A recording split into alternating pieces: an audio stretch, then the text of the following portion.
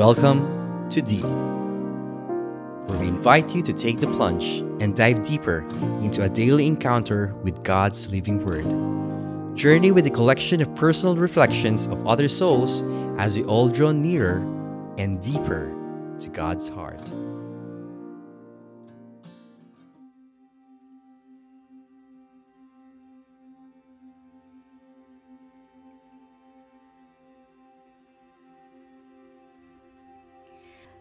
Welcome again to another episode of Awesome Monday. Today's Gospel is taken from Matthew chapter 25 verses 31 to 46. Whatever you have done to the very least of my brothers, you have done to me.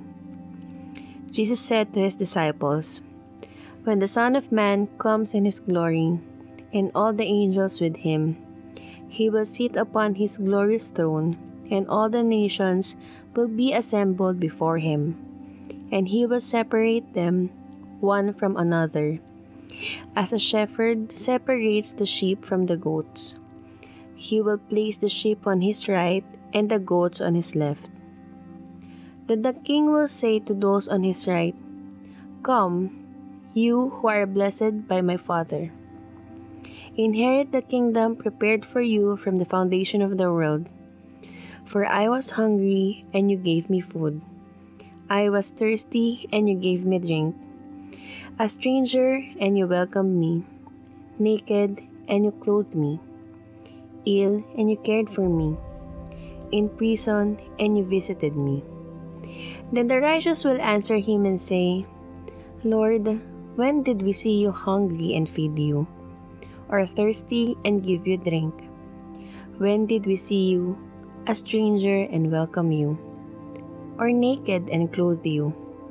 When did we see you ill or in prison and visit you?' And the king will say to them in reply, 'Amen, I say to you, whatever you did for one of these least brothers of mine, you did for me.' Then he will say to those on his left, 'Depart from me, you accursed, into the eternal fire prepared for the devil and his angels. For I was hungry, and you gave me no food. I was thirsty, and you gave me no drink. A stranger, and you gave me no welcome. Naked, and you gave me no clothing. Ill and in prison, and you did not care for me.' And then they will answer and say, 'Lord, when did we see you hungry or thirsty, or a stranger, or naked, or ill, or in prison, and not minister to your needs?' He will answer them, 'Amen, I say to you, what you did not do for one of these least ones, you did not do for me.' And this will go off to eternal punishment, but the righteous to eternal life." This is the gospel of the Lord. Praise to you, O Lord Jesus Christ. Alright, our gospel for today reminded us kung paano tayo i-judge on our love, on our works, on our compassion, at how kind we are. Pero before we go deep, may tanong muna ako sa'yo, love. Ano yung pinakamasarap mong biyahe? Yung biyahe na nakarating ako ng ibang lugar. Kasi na-enjoy ko talaga yung biyahe.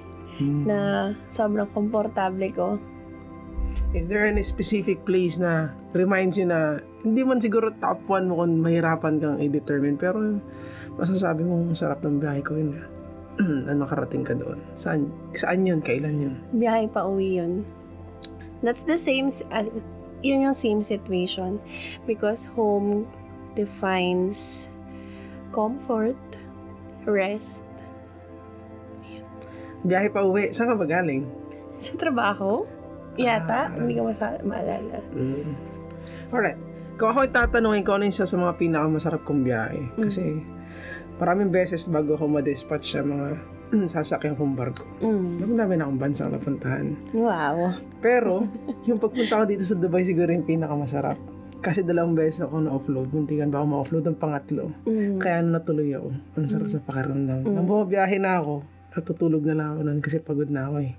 nagmaneho ako mula Cavite, papuntang Pampanga. Kasi doon na ako nag-take ng chance ko. Pero, bakit ko pa tinanong sa'yo yun? Kasi we're entering the Lent season of prayer and fasting.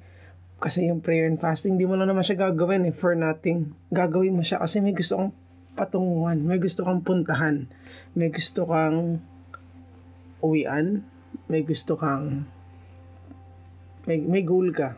At meron kasi bumabiyahe ka lang na wala kang wala kang end in mind. Just like us Christians, we have one thing in our mind, and for us to be with God, and for us to be with His presence and glory. And we can enter God's kingdom through the door of humble service. Amen ba yun? Amen. And every Lent, we always think of the best sacrifice that we could offer. But sometimes, we are considering only yung hindi na ako magkakape, hindi na muna ako mag-meet, hindi muna ako mag-chocolates. Of course, all those things are sacrifices, and fasting, mako-consider talaga natin siyang fasting. But today's gospel is also an invitation for all of us to allow ourselves to give our hearts and part of our sacrifices to other people, which is just how the gospel says, those people who are ill, who are in prison, who are hungry, who are thirsty. I agree. Alam mo ba na sabi dito sa gospel na to, paghihiwalayin daw ni Lord Jesus, pag-upo na siya sa throne niya, sa kaliwa at sa kanan niya, yung sheep tsaka yung goat. Alam mo bang mahirap yun? Alam mo ba what does the fox say? Ting ting ning ning ning ning. Pero alam mo rin ba kung what does the sheep and goat say? They're almost the same. They say bah, the same. Pero ganun niya hinalin tulad. Isa-separate niya yung sasabi niyang qualified tsaka yung mga disqualified. Based on the works that they do. Yung mga tayong Christians, ang nasa isip natin is two things. Una is to bring heaven into earth. To bring God's love sa ibang tao. To bring His mercy at paramdam yung kindness ng Diyos sa ibang tao. It may be overflowing in our life or not, but we are called to do that, to bring heaven to other people. Especially to those who are thirsty. Yeah, thirsty. Yeah, hungry. All that. Second thing is to bring heaven to earth. Second thing is actually the end goal of being a Christian is not heaven, but with God, to be with God. Hindi lang naman natin hinihiling na mapasarap yung buhay natin. Pero love, mahirap, di ba? Mahirap tumulong, mahirap magbigay, minsan nakakapagod nakakaduda, yung tutulungan ko ba ay worth it? When can you say that your actions or your works are worth it? According to the gospel, tinanong nila Lord, kailan ka ba namin nakitang hubad, gutom, uhaw, may sakit, na in prison? But the Lord reminded us na nung mga pagkakataong may taong nangangailangan, and that person ay hindi maalis sa isip mo. It is the Lord speaking. It is the Lord calling you. It may be a person who is in need of your support, of your prayers. It may be a church that needs your service and your time and your talent. It may be a priority in your life that is calling you back. Maybe your family, it may be your work, it may be school, it may be your prayer life itself, your Christian life. Pag may bagay kang, alam mong pagod ka, pero nababagabag ka, it is God. Si God yun na ini-invite ka to do that work for Him. Kasi only through that work, you will enter and you will experience His peace. Kasi alam mong, yun yung purpose mo. Amen. And that brings us to a realization. Tinatawag ba talaga tayo ni Lord to help other people in spite and despite of our current situation? Like, for example, sa mga tao na hindi naman natin close, or maybe there's an area of your life that you're struggling with, but the Lord wanted you, or chose you, or called you to do a certain task.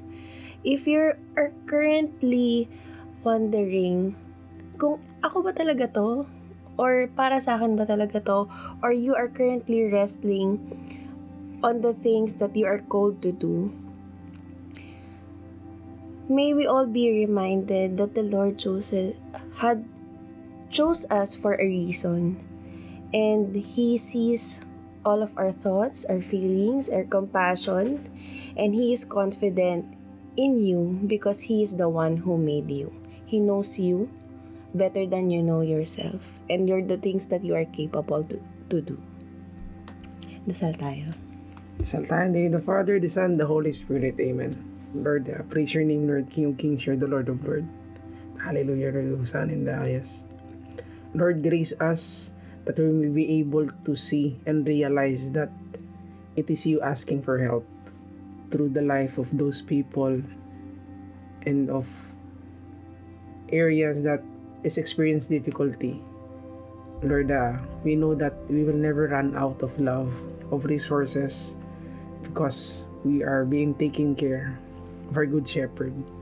Lord Jesus Christ, stream your love to us that we may convey your love, your kindness, and your mercy to the people, our family, our church, our community are calling us.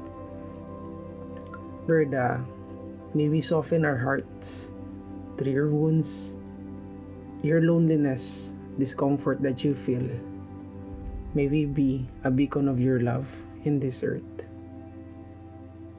In a very special way, Lord, we lift up to you this new week for all of us, this last Monday of the month. Thank you for always powering us through, even on the days that we cannot even see ourselves doing the things that you have called us to do. Allow us to have the confidence and hope and assurance of the things that we do not see. For we know that you know our hearts better than we do. Lord Jesus Christ, we also wanted to lift up and say a special prayer for all the people who are affected of the recent calamity in Turkey, Lord God. May you envelop them with your love and let them feel your presence in those difficult times, and all the people who are currently struggling. In Jesus' name we pray. Oh, glory be to the Father, and to the Son, and to the Holy Spirit. As it was in the beginning, is now, and ever shall be, world without end. Amen. Father, the Son, the Holy Spirit. Amen.